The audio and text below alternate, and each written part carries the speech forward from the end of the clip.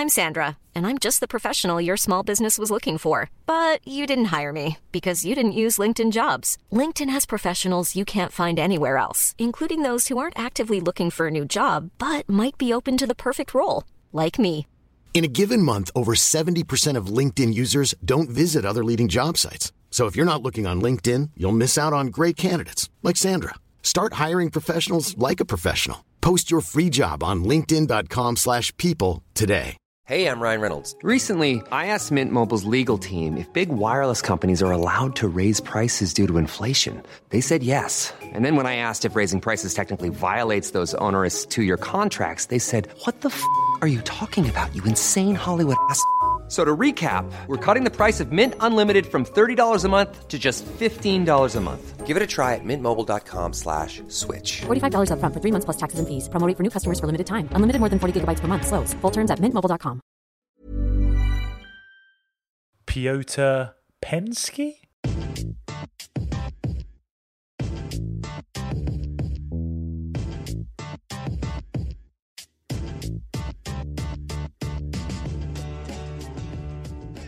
Welcome back to the front three. It's me, Adam Boltwood. It's Lawrence McKenna. Hi. And Dave O'Brien. Good evening. Is anyone else hot? Do you feel hot, guys? Has anyone told you it's hot right now in England? It's warm. Yeah, it's warm. I'd say there's one thing that everyone in England always go down that route where they just go, hot, isn't it? If we're getting better weather than Spain here, we're getting better weather than Spain. And you're like, well, it's not better, is it? It's just hot. Doesn't make it better. Yeah, Costa del Hackney, etc. But no, it is too hot here. It's uncomfortably hot in London. Sticky, muggy. Lads, you need to move up north. It's far. I'm comfortable. Is it not 35 degrees up in Manchester? I don't know why. Because I'm on the 24th floor. It's fine. Really? Yeah, I've got the windows open and that's it. Don't need a fan, nothing. Wait, the 24th floor? Are you in the penthouse? 2 off the penthouse, Lawrence. Obviously, 2 off. 2 off the penthouse. Yeah. Wow, you're the Manchester United of that building. No. You see, if I was the Manchester United, I'd probably be sitting around mid-table Europa League. You know what I mean, Lawrence? Well, we will come on to Manchester United and their Europa League run. We're also going to be talking Bayern Munich. Can anyone stop them in the Champions League? Do Barcelona have a chance? But first off, we have to talk Juventus. Because, of course, Dave, Maurizio Sarri sacked on the weekend after the old lady crashed out of the Champions League at the hands of Lyon. It's a bit unfair to call him an old lady. He looks like an old lady without a wig on, but that is not fair on him. But obviously deemed an unacceptable result by such a sorry club as Juventus. They did win a 9th consecutive league title under him, but it did feel like the appointment never quite worked, Dave. It was never quite a right match of manager and club. No, I think he needs a club that likes philosophy. An Ajax, a Barcelona, not a Juventus that need to win every single year and need to win every single trophy that they're in. I think that was a mismatch. I think the appointment was an interesting one. I think the Chelsea spell showed that maybe he's not quite right at the top level, that his tactical side of his game takes a few years to implement, and that these clubs don't have the patience. And I don't think it's anything to do with Sarri. Look, Napoli were unbelievable. Like, we forget how good they were because we've seen the Chelsea side be so boring. We've seen this Juve side. I haven't watched Juve properly for like a year. I don't want to spend my time watching a Sarri team that's not developed. Like, it's awful. It's boring. And I think that's the problem, is that you need time to get his style, adjust. You need the right players. I take that Juve midfield, Bentancur, Ramsey, Matuidi, or whoever you want to put in. There's not one ball player in there. Pjanic, who's just I don't know what's happened to Pjanic. He's just given up. He's sacked it off. Given up and gone to Barcelona. He's retired, early retirement. But like, this Juve team is awful. Juve is a winning club, and that's why Sarri didn't fit. But it seems like quite a difficult decision to understand to bring him in the first place then, Lawrence, if you need that time to sort of build a squad that's adept to his style of play. If you're not going to do that or give him the time to do that, it does seem even more puzzling, doesn't it? I thought that because, I mean, as soon as you see Ronaldo entering that team and then you see Sarri going in, you do think there is a problem here because they're trying to mix two very different kinds of philosophy, is it fair to say? And not only that, but you're seeing a guy who's getting towards the end of his career and is thinking, okay, let's win everything under the sun before I have to leave. Do I really have the time to develop this system? Yeah. I guess that's kind of the problem. Is the industry is very cutthroat, and some people are quite harsh. And I think he was treated very similarly at Chelsea, where it was a bit like, look, we don't have time for any of this nice stuff. Are you going to win it or not? And it's a bit like, well, ultimately, football's not just about the winning, is it? It's about enjoying it. And people, you've got to. I think to some extent, you've got to. It's kind of sit. Sorry, is like a cigar. You can't just sort of sit there and just puff, puff, puff, puff, puff, puff. You got to sit there and you got to let it ferment a little bit. Yeah, I like that. I like that metaphor. You've got to lick the end, Boltwood, is what I'm saying. Lick the end. It does seem like the top clubs in Europe, though, they don't want to lick the end, as it were. They don't want to ferment. It's so true. It's so true. Yeah. Because increasingly you see the league just isn't enough for these super clubs. Obviously, Bayern Munich, Barcelona, Madrid, PSG. Obviously, what they cover is the Champions League. It's not good enough to simply dominate your domestic league for years on end. You have to win the Champions League, Lawrence, or you're sacked.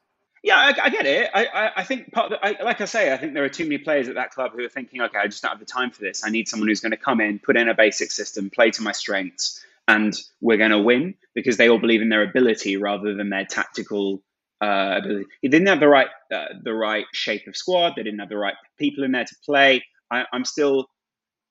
I've watched maybe I think about 10 Juventus games over the last year, all the way through, just because I thought, let's try and make the most of Serie A. And Cuadrado is a frustrating player to watch under Sarri. A number of players became very frustrating players to watch because there were simple things that they just weren't doing that needed to be done. And it sort of pissed me off to watch them, because they almost didn't, sometimes they just didn't look like they were trying. And at that point, he's lost the dressing room. And that, I think, is where his critics come in and go, well, it takes full buy-in.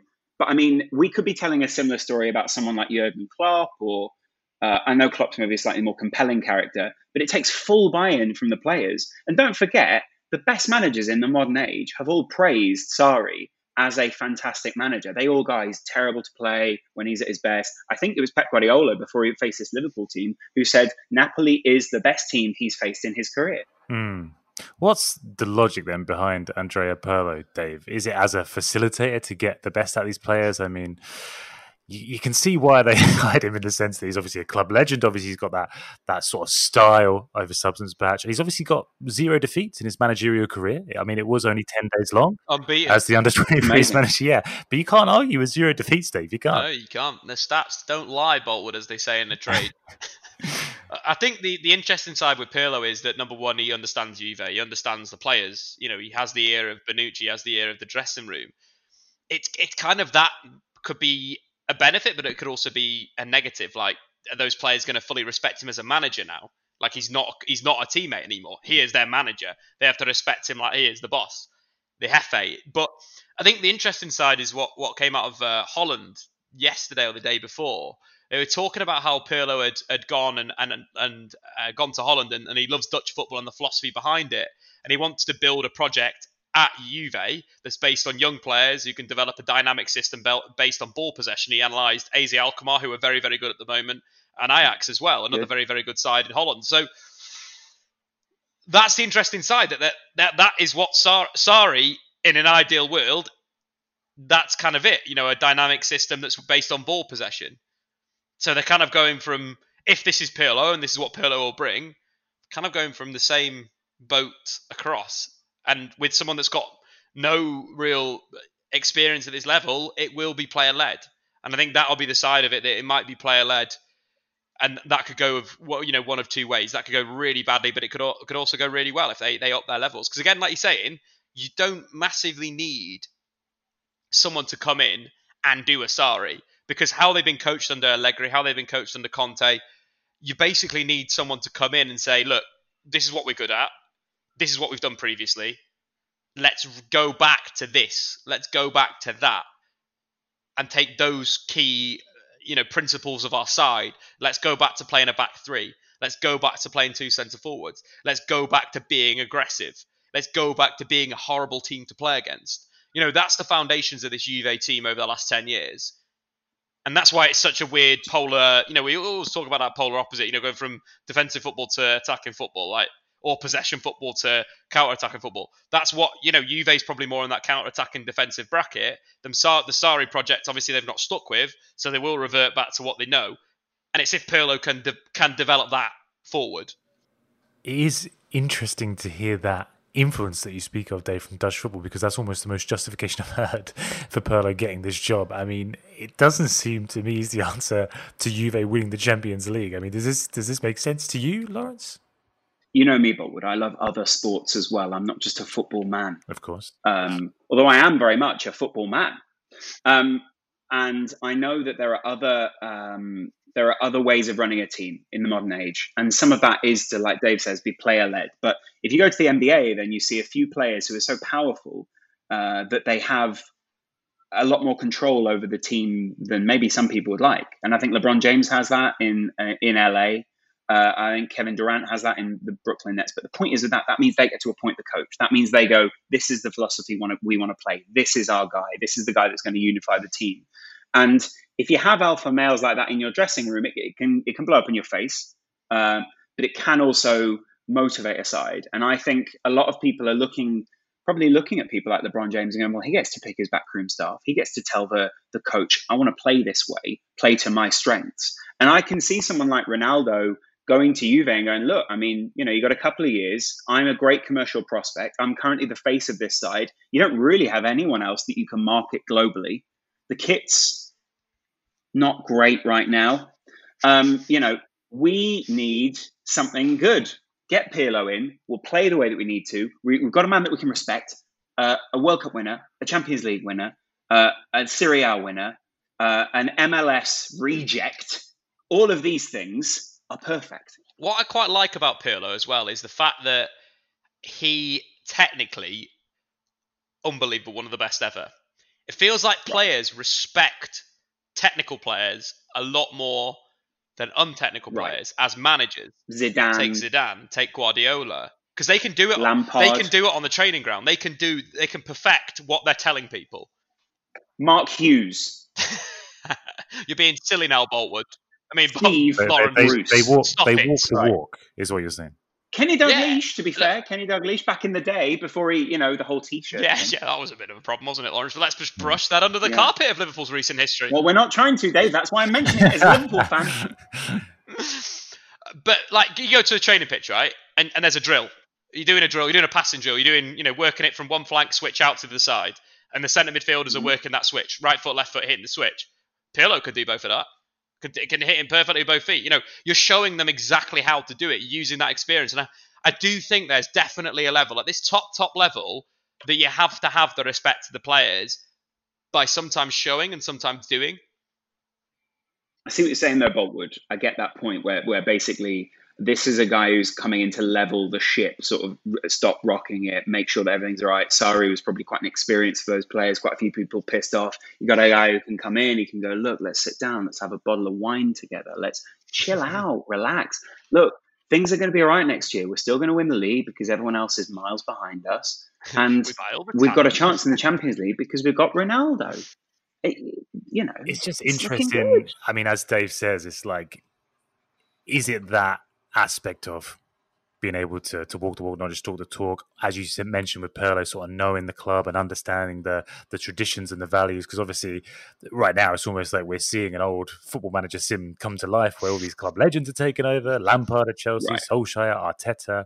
There is this sort of trend for hiring in story players in your club's history who maybe don't have the CV to back it up. Obviously, Zidane and Guardiola are the ideals. But I mean, Boltwood, look at everyone else in Italy. I mean, Ancelotti was a player that came through. I think they're looking at there have been plenty of players who have gone on to become managers. It's just that I think we're so far removed, and we now know these people as old men that we go, well, let's not forget, Conte is an incredibly successful manager considering, and I don't only think he's incredibly successful in terms of what he's won, but also in terms of the impression that he's left at so many clubs. And I think there's so many managers that come through Italian football, and you've got to say Pirlo's probably gone through the name of the school in Italy currently escapes me, but the Italian school of football managing finishing. He's probably written his dissertation, etc., etc. So he's proven himself in a lot of Italian people's eyes. And we're forgetting that a lot of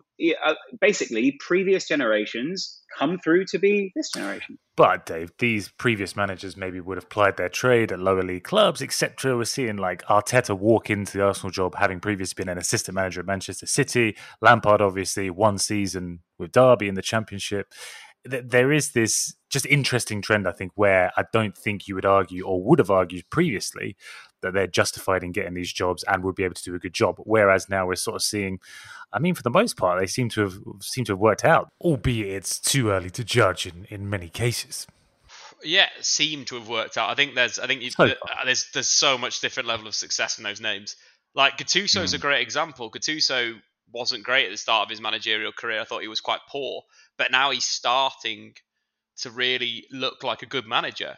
And he's still very young, and he's had quite a lot of miles already. He's had more miles than Pirlo, and that's the interesting side, that Gattuso's kind of worked the jobs, worked hard, gone through, similar to his playing days, right? What Pirlo, the most gifted midfielder we've ever seen in European football, or one of.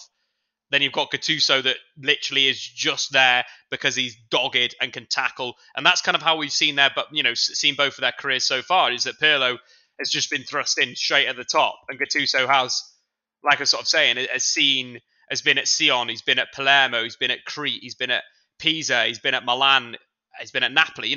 That's actually more of a Carlo Ancelotti style, growth in a way as a manager. Not Carlo Ancelotti, yeah, Carlo Ancelotti style growth as a manager.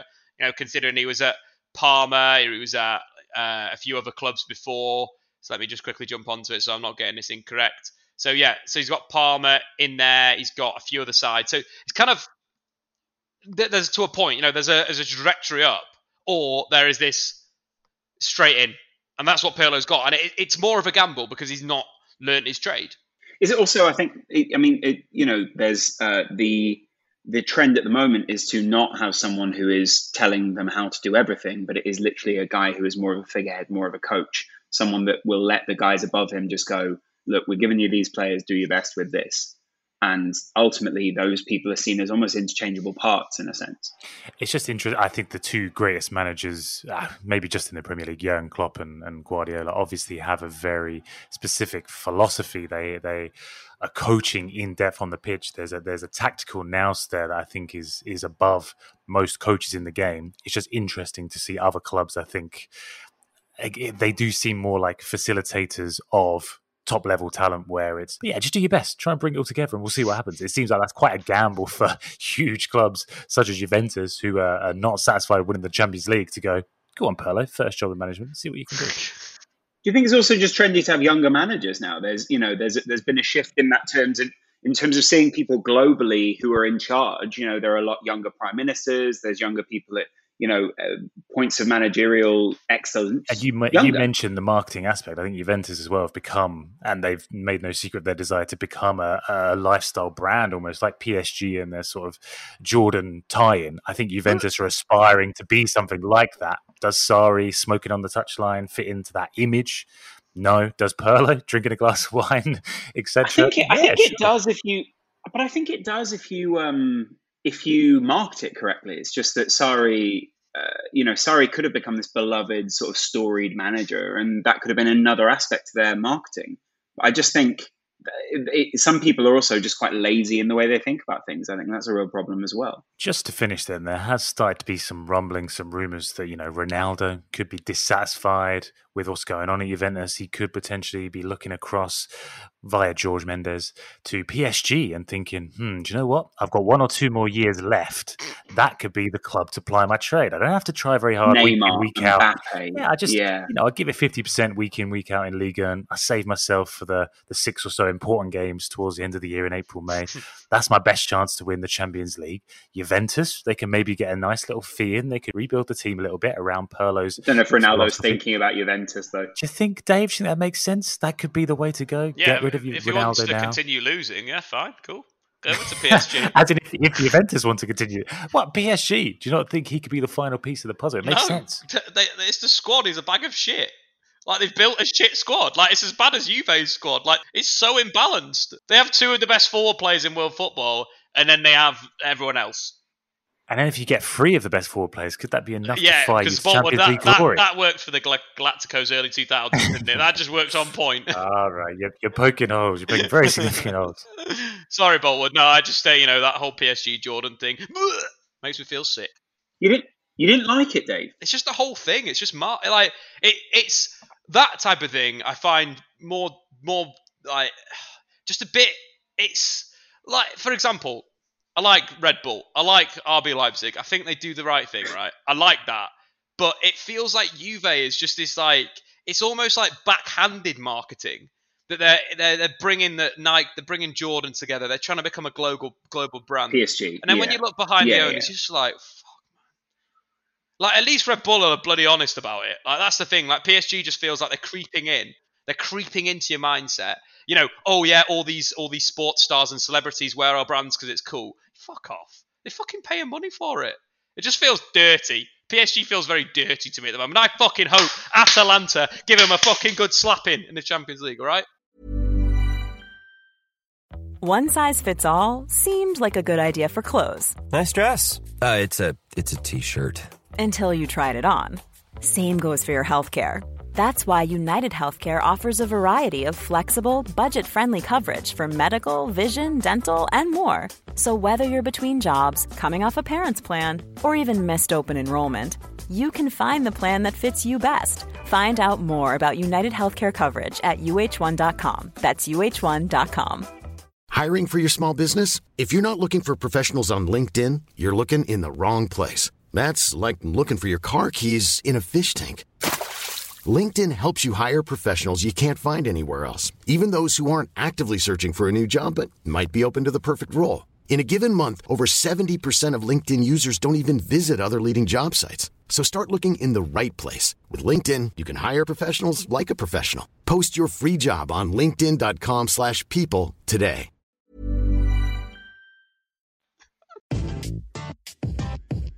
Let's talk about your team. Now, obviously, through to the semi-finals of the Europa League. Championship of the World, please, Bob. Can you call it its correct title? Thank you.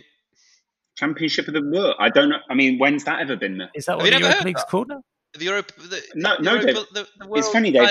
I've never heard that because the only globally recognised trophy is currently held by who, Dave?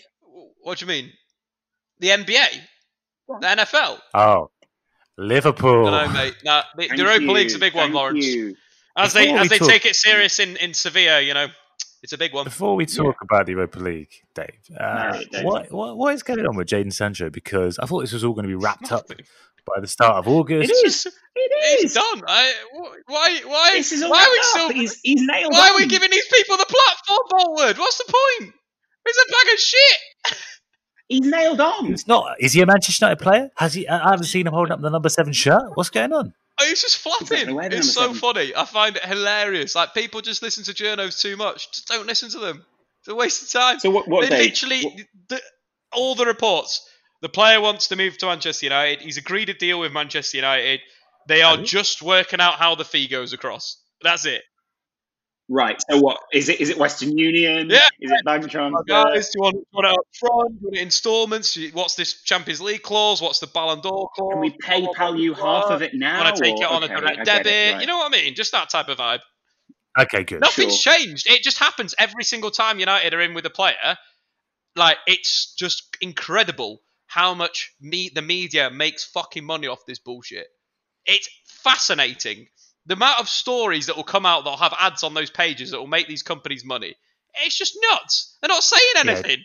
Yeah, it did seem to change like 5 times a day, though. I was just like, what the hell's I couldn't follow I lost the thread of it completely. It's just thought it'd be a United player by now. It's all done now. Are a bit, a little bit dodge when they come to these matters. You see this stuff today again? A little bit. I am monitoring this situation, Boltwood, but I'm also ignoring it. You're making a lot of accusations in this one. PSG already got it. What do you mean, Dave? Well, they're doing today. They basically all of their players have released statements along the lines of Jadon Sancho is staying at Borussia Dortmund. He's a world-class player. Haaland, Witsel. Well, how's that dodgy, Boltwood? Boltwood? Tell me how that's dodgy. That's coming from the club. That's coming from a power of negotiation. It's just, I'd probably do it. It's a good idea, but you gotta say, guys, that's a bit naughty. Okay. Okay. But, I mean, you're saying they're applying social pressure on him, sort of, so that Jadon Sancho feels peer pressure to stay at Dortmund for one more season, right? do they not? Yeah, okay. Well, you just told me the deals agreed, though, Dave. So I haven't said now anything, even more. Boltwood. I've said no comment. I've just said what I've read from the situation. The first time you've said that. I'm not sure I once heard Dave say no comment during this podcast, but okay, yeah. That's when you know something's going wrong. If I say no comment, something's fucking up. Jesus Christ. All right. It was very convoluted, though, yeah. Let's talk about the actual football then. They're through to the semi-final of the Europa League. They're facing Sevilla on Sunday. Yeah. Will Sancho be on the pitch, Dave? That's what we all want to know. He will be, apparently. No. Wow. Do you give them a chance against Sevilla, Dave? Like, how do you see this? Give them a chance? I'm just saying. I'm bloody elbow, will you? They look very fatigued. They look very tired. It's been a long sort of restart for them. You know, could Sevilla take advantage of that lethargy? That's what I'm going to throw something out here, guys. It's maybe a bit of a dodgy comment, but another one. I think it was a bit of a mistake playing the finals in Portugal and Germany, considering where they are in Europe and the temperature X, Y, and Z. It's leading to a pretty bad tournament. Iceland would have been the ideal location, or Greenland. Nice. Or Greenland. Classically, the European hub of football. Canada. Let's take it to Canada, Lawrence. You know what? I wouldn't have been against saying, why don't we take the Champions League global? Yeah. We can go not? Saudi Arabia, Is it? you know, or rake it in. Is it not going to cool down sufficiently enough before Sunday, Dave, that United could maybe pet themselves up before this game? It's a good point. Well, I hope so, because they didn't play very well against Copenhagen. All the things floating around. Oh, United had loads of chances. Oh, the keeper had a really good game. Didn't think the keeper was that good. He made savable saves. He just made saves. Like, 1-1-1 that was good, that was offside anyway. Like, cool. United failed to create any big opportunities in that game. The sort of the possession play was shocking from the back.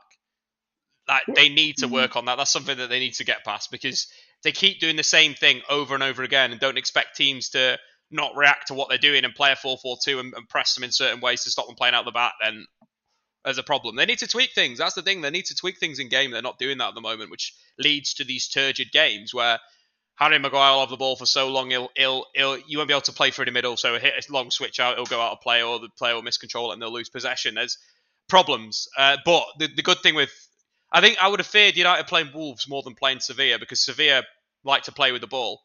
They play it from the back. They like to dominate possession, whereas Wolves would have sat off and defended and counter-attacked, which would have been, probably they would have beaten Manchester United. But I give United a lot more now they're playing Sevilla. So, I mean, you must be excited potentially then if they do get through to the final, the prospect of Manchester United playing Manchester United from 2 or 3 years ago. Lukaku, Sancho, I don't Ashley want Young. it. This is classic Football Manager. Player comes back to old club, scores a goal. Revenge. Romelu Lukaku, shirt off. Fuck you, Ole Gunnar Solskjaer written on it. That'd be quite funny. Yeah, I do feel like that could happen, Lawrence, couldn't it? Lukaku takes his revenge. Well, I mean, let's be clear. Both these clubs need to make it to the final first. Of course, we are assuming here that the final. Yeah, I think we're assuming this to be a foregone conclusion. I'm getting too excited. I'm looking too far ahead. You know, Sevilla's in the way. Yeah, you are actually. It's upsetting me in a sense. The disrespect. Because Sevilla deserve more respect. These guys are the most successful club ever in the Europa League. Yeah, they won it. Did they win it 3 times back to back? I believe. Technically, Lawrence, they are the Europa League champions of the world the most times. So to speak. I don't know why you keep saying that, Dave. It's literally not a thing. But yeah, I see what you're saying. But I think the narrative there is perfect. I personally think that Manchester United should have looked at Conte at one point, and I think Conte will feel like he needs to go and get revenge for that. If we can portray Manchester United as the bad guys in this, then I'll be forever grateful. This multi-million-pound club that squandered so many great opportunities to build so much better than it already has is languishing in the Europa League right now, Boltwood. These bad guys need to be taken out by young, plucky toys, the rejected toys of the island, Sanchez and Lukaku. Or it's a broken island. They're like, so Manchester United is Sid and Inter are the toys in Toy Story. They must wreak revenge. Some of these metaphors are unbelievable. They're perfect, Boltwood. The interesting side with Inter, have you read anything about that Conte may not be manager next season? There's a big break between board and manager at the moment, or board and head coach. He says he wants more investment, although he's then also saying it's not about the investment. Very cryptic. Yeah, it was a pretty interesting press conference he gave, didn't he? He sort of said he hadn't been defended enough. There wasn't the support or the backing of the hierarchy, it seemed to say. Conte needs to all in. I think Conte is another one of those managers that goes, look, I need complete backing. And the whole club needs to be mine. I think he's a little bit of a megalomaniac. I think when we did the documentary on him for TFR, I can't remember what I think the phrase is something like Fadela Gavetta or something like that. Basically, he earned his stripes and now he's the general and he wants to be, the guy who's in charge of everything. And I think getting into that's probably not possible right now. Okay, Dave, Sevilla then, come on. Tell me why Manchester United are going to get through to this final with Inter Milan. Explain to me. Well, I think it's the tactical side of things. Just to bore the listeners, Sevilla build in a 3-2-5. They attack with both their wing backs. The inside forwards come inside, which leaves them really open to the counter attack. They sit with Fernando, ex-Manchester City player. He likes to drop between the centre-backs as a half-back to make a back three, which leads Iva Banega and Jordan in midfield. And they are very suspect. You literally just said the same name twice there. Shh. Keep going, Dave. So there's an opportunity for the break. I also this morning watched a lot of Sevilla conceding goals against the top sides in La Liga, Barca, Real, Atletico. And you can catch... Just to psych yourself up? For a video, Lawrence, for content. Okay. Come on, man. Right, don't be such a bully these days because you don't have to make content anymore. You're just the guy behind the camera. What? I don't believe that. Back to it, Dave. Dave shushed me a second ago, and now he's making... No, he's just got in. Furious accusations. Dave, for anyone who's just listening to this, Dave just pulled his trousers down and had to go to the penis. It's incredible. It was a quite stunning display of dominance, I'd say, Dave. Yeah. It had stats all over it, and then he said, that's the number 3. Anyway, it doesn't matter. That's what they call the St. Maximum in the trade, that, Lawrence, the old helicopter. Good. Sorry, I feel like we've taken you ever so slightly off topic, Dave. Yeah, we're talking about Sevilla's midfield. You can basically catch Sevilla from when they're building from their goal kicks before they get into their possession shape. They throw the fullbacks too high quickly. And you can block space off from Iva Banega to progress to either the inside forwards or to Jordan. And you can catch them. Atletico did that quite well. They scored the João Felix goal they scored was good. Basically that kind of set play. Sitting in a mid-block waiting to go. You can also catch them high. Barca caught them high from a goal kick. And they basically sat off, allowed Fernando to get possession like there was no one around him. Suarez hit him on the blind side. Frankie de Jong hit him through the middle. They nicked the ball and scored a goal through Dembele. So there's this Sevilla team is think of them as basically like a bit of a budget Pep Guardiola Man City side where there is massive opportunity to catch them out when they're building. And that's what United need to do, as well as I think the counter-attack, they're open again. Like if you sit deep with 5 and 3, United should be playing 2 centre mids and attacking midfielder and Bruno, but in their own defensive third, they need to flatten. Bruno needs to come in between them and they need to spread across the pitch so they can deal with either Banega. Banega sits quite wide, sits like in the Toni Kroos position or that sort of left half position. So they need to deal with him. Pressurise him in Man United's defensive third. That is key. Paul Pogba has got a big got on his hands. Not only has he got to play forward, link the attack, and so forth, but he has to be able to defend against Iva Banega. His positioning needs to be good. It needs to be reactive and quick. Because if you can catch Iva Banega in that position, you have Fernando and 2 centre halves to deal with, which Rashford, Martial, and Bruno Fernandes will destroy. So there's massive opportunity here to beat them. Feels like there's definitely weaknesses to exploit. I mean, if they do get through to this final, Lawrence, and they lose to Inter, if they get through to this final and potentially Ole Gunnar Solskjaer is lifting the Europa League, he's finished 3rd in the league this season. It does feel like quite a remarkable turnaround from where we were at the start of the season, where obviously the doubts were rife, where there was talk of get Pochettino in ASAP. It does feel like now his job's secure. It feels like he's building something at Manchester United, regardless of whether they win this Europa League now. I think it's great that this job's secure. I think a lot of people didn't doubt him at this level. I think there was a lot more doubt over whether he could take them to the very top. And I think a lot of people, for that reason, criticised the long-term vision. but yeah, I think actually Manchester United have got some very likable players. He's sitting on a very talented squad as well, which is fantastic, and he's getting the best out of them. And I think at the moment there is a lot more personal motivation at Manchester United to prove themselves, and that's had to go full circle in terms of narrative, because before I think that the players were feeling quite down, very demoralised, and actually it's taken Ole Gunnar Solskjaer, and credit to him for doing this, a very long time to remove the cloud of Jose Mourinho from that club. And I think quite a few fans who have had Jose Mourinho at their club will know what I mean by that. It takes quite a while to get over Mourinho, whether it's positive or negative. I actually think, Chelsea had that for at least a decade after Mourinho's first tenure, where they were still a little bit obsessed with finding another Jose, or still a little bit obsessed with playing a certain way. And there were still players who felt loyal to him. I think really at Manchester United, a lot of people had ingrained in them that they were not good enough, etc., etc. And it's very difficult to prove that you are good enough when a lot of people in the media, first of all, back Jose and believe in his judgments. But secondly, when you haven't been playing well. And weirdly, and maybe, a lot of people have been taking part in this, a lot of people are very ready to damn someone after half a bad season, in the same way as they're ready to heap praise on people after half a good season. I think you're right. And the Solskjaer has made United feel very exciting again for the first time in a long time. And he is very likeable as well. I do hope he wins the Europa League. But at the same time, I think we're going to see Romelu Lukaku's bag a nice hat-trick in the final. And that'll be that, which will be nice to see as well. You are getting bitter, Boltwood, with this Jose Mourinho at your club. You're really becoming Jose, aren't you? There's just a cloud over my head at all times, but apart from that, mate, it happened to me, Boltwood. It's difficult to get over. It really is.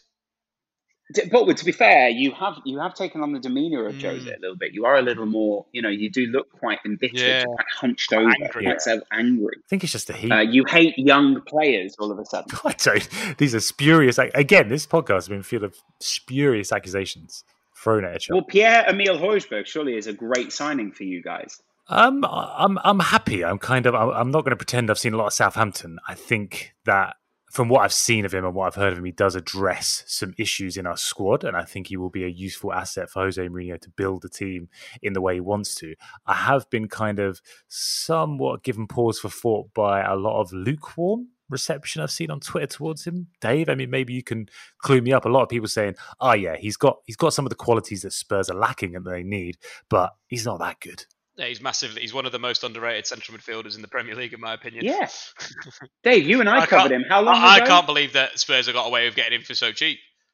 Oh, brilliant. Okay, that's made me feel a lot more positive about it now. Like, in terms of ball recoveries, he's like number one in the Premier League this season from central midfield. His progressive passing stats are very, very good. He's got very good underlying numbers. It'd be a wonderful signing for you. And it's very Mourinho signing, I think. He's quite a Mourinho central midfielder. He's a player that would likely excel under Jose. And I'm hoping him coming in potentially. I mean, we'll see what happens. Him there doing that job in midfield will potentially free up someone like Ndombele, and hopefully we're actually able to see something from him this season. We'll see if that actually happens. He's just not going to play again. Ball. We'll get over it. Also, I think he could easily go that way. In recent years, Southampton fans have taken a little bit of the tack of every time someone takes someone from their club, they go, "Oh, you've not really got someone who's that good. We didn't really like him that much anyway." And it causes a bit of a lukewarm reception at the new club sometimes, because people go, "Well, Southampton said they won't miss him." And it's like, well, you just told us Virgil van Dijk and you're saying you're not going to miss him. That's mental. And I think the same happens here as well. You're saying Højbjerg will be Spurs' Van Dijk. That's what you've basically said. Yeah, excellent. So, it's just me and you now, Dave. The real duo, the real geniuses of this podcast. And we are talking about Bayern Munich to finish up. Of course, they take on Barcelona on Friday in the Champions League quarterfinals. So who are you backing and why is it Bayern Munich? Easy. They are so good. And that's what I've been saying. Are you not giving Barcelona a chance? Not even a sniff. I've been saying since Hansi Flick took over, like, this team is unbelievable. This is the best pressing team in the world. This is the best attacking team in the world. This is the best defensive side in the world. They've got it all. They're complete, Boltwood. Complete. Wow. I mean, definitely on the goal scoring front. Obviously, a resounding win over Chelsea in the previous round. Everyone, I think, saw the stats that it's 27-6 as an aggregate score if you look at Bayern versus London in their last 3 Champions League games.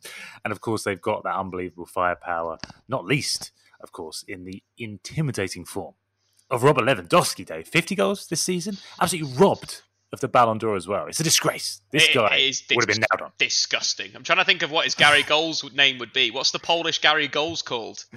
Piotr something? Piotr Golski. Piotr Pens? Yeah. Piotr Yeah, I don't know. Piotr Pensky. There you go. We can think about that one. Yeah, the man is back to the best. Like, the Borussia Dortmund Lewandowski was my favourite Lewandowski as a player that would bring people into play, would hold up the ball, would score, would create, would do a bit of everything. I think we're seeing that again. Pep Guardiola, as I've said many times on this podcast, he hurt Lewandowski's career. He played him in a role that didn't really suit him, and I think the style didn't suit him. Lewandowski's fantastic when teams play direct into his feet, and he can allow people to get involved. Take the other night, he created the most chances on the pitch, 2 assists as well against Chelsea. Like, that just sums him up as a player. He's Bayern's top scorer in the Champions League. He's Bayern's top assister in the Champions League.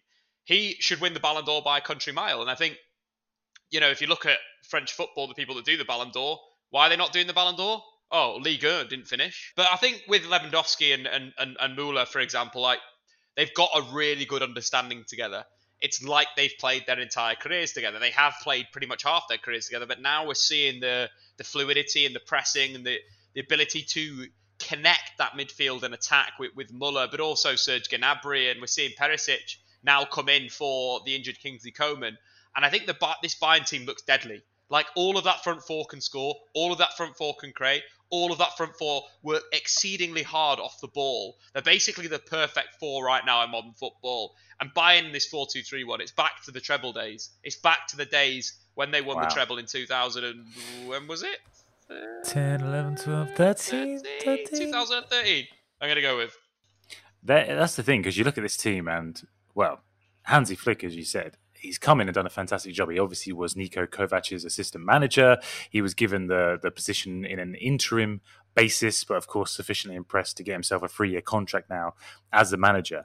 And they could potentially emulate Henke's treble-winning team, of course, with a League Cup and Champions League treble. Just what impact do you think he's made, or what has he brought to the club? Because obviously at one point they were 7th, I think. They were 7 points adrift of Borussia Dortmund. Obviously led them to their 8th successive title. It's been ridiculous. It really has. This is one of the biggest impacts a manager's ever made mid-season. You can think of it, if we, sort of coined the term for our, fans that just watch the Premier League. Think about how, like, David Moyes was at Manchester United. That is how Niko Kovac was at Bayern Munich. He's a manager that favoured the underdog in Frankfurt, really succeeded as the underdog. They counter-attacked really, really well. They're explosive on the break. But when you come to a big team, you need to be more than just a counter-attacking team. And that's the problem, that Bayern have to take the initiative in games. And what Hansi Flick's built, the best thing he's built is the possession game that they've got, taking parts of Guardiola's possession play, but marrying that with the sort of more direct gegenpressing style, where if you can go long, if you can go direct, if you can break the lines quickly, they go and do that. I think their build-up is sensational when, having Goretzka and Kimmich in midfield, when Benjamin Pavard was in the team, Pavard holding Alphonso Davies, flying down the wing and creating a band of 5 behind Lewandowski. But now we're sort of seeing a little bit of a switch. Obviously, Thiago came in against Chelsea, and I criticised Thiago not with his ability to control games of football and play, but his injury record is shocking. Like, if we look at it like a player at the top level, it's shocking. It's not good enough to be that next level. Like, he has the talent to be a Xavi, an Iniesta, but it's the injury record that's held him back. But I think we might see the classic Thiago at the back end of this Champions League campaign. His little feints, his ability to switch the play and play out of a press. Did that really well against Chelsea. Taking it, keeping it nice and simple, moving the ball, and then manipulating out wide to Kimmich or Davies out wide. And I think this is why this Bayern team is so good, because they have so many different aspects of this one side. We talk about the front four, we talk about the midfield, we talk about Kimmich. We're not even mentioning that David Alaba, who has been sort of reinvented as a centre-half, a bit of a libero. His ability to play forward and play out the back is sensational. I think that's why Bayern is so hard to play, because you have to deal with absolutely everything, and then they're the best pressing team in Europe. So For me, that from my eye view, so me watching Bayern Munich, they are the best pressing team in Europe. But looking at the statistics, Boltwood is backed up. So if you look at every team in Europe's top 5 leagues, Bayern have the highest success rate in terms of their pressing. So the amount of presses they make to successful presses, Bayern, numero uno. I mean, it has been very impressive, but it was almost surprising to see him thrive in the role, seeing as he hasn't had a first-team managerial position this decade. I mean, he does have the pedigree, I guess, from being the assistant manager to Germany, the World Cup winning side there. Yeah, you know what it makes me think? It makes me think that Joachim Löw was a bit of almost the front man of this. Because how Bayern have evolved and how that Germany side evolved from playing that sort of rigid counter-attacking 4-2-3-1 to basically playing a 3-4-3 with a false 9 at the end of it. That sounds like an innovator is in there, and Hansi Flick is an innovator. I think we've seen that from Bayern. So I think a lot of success that Germany have had, I would potentially say the credit has got to go to Hansi Flick. Wow. Oh, so you're saying everything is down to Hansi Flick, nothing down to Jurgen Löw. That's the conclusion. No, not everything, Boltwood. I'd say the tactical and technical side of how Germany improved over the last 10 years at national team level, I would give him a lot of credit over the manager. Because I think, the manager position at international level is an interesting one. You are more of a spokesman, more of a PR guy. And then you bring the coaches around you that are obviously top of your FA, and then they will do the work. That's kind of how I see it. I don't see him as a hands-on manager. I think he's a bit of a scratcher. Stands back and scratches rather than really getting hands involved. That's a good way to put it. Is there a weakness then that Barcelona can potentially exploit on Friday to give them a chance? I mean, I've seen people talk about Manuel Neuer and Jerome Boateng as potential weak links. Obviously, the latter probably having a few sleepless nights this week, remembering what Messi did to him when they faced off in 2015. This Barca team's absolute trash, Boltwood. I've been saying it for years. I believe it. I believe it. I believe Liverpool would come back against them. I just did. There's just weakness there. They're so weak. They have the best player of all time, and they've not been able to build a system around him since Luis Enrique. It's a complete systematic, institutional failure by Barcelona not to win more Champions Leagues with Lionel Messi. And I think 100%. If you look at this Barca team, they still have these wily old heads. Suarez is still there. Vidal is still there. These players should have been binned ages ago. They've not played Frankie de Jong in a double pivot yet, deep in midfield, to allow him to control the tempo. He's still playing high. Did they watch Ajax last season, or were they just completely blinkered? I think you should be given a chance. I know, obviously, there's very serious issues you pointed out there, but being a one-leg knockout tie now, you can never count out a team of Messi in. I think he's going to be ready for this tie. I think he's going to be doing everything he can to win this game. I mean, my money's on Bayern, but I just think I want to give Barcelona a bit of a chance. No, rule them out. Can't wait for the hate. Barcelona fans absolutely hate me online these days, just because of my abuse in Barcelona of recent years, but I just think, no. Thomas Muller looks so pumped. Did you see the quote pre-Chelsea game? It was something along the lines of when your enemy's down, you got to finish them off. Stamp on their heads. That's obviously it's slightly different to that, but that's what I took from it. And I think that's what, if you watch Thomas Muller playing right now, fucking hell, he's motivated. He is so hyped. And I think that this Bayern team was going to eat this Barca team. Barcelona under Setien are so slow out of the back. What are Bayern Munich so good at, Boltwood? Pressing. Bang! It's a full circle. We've completed the podcast. Thank you. And good night.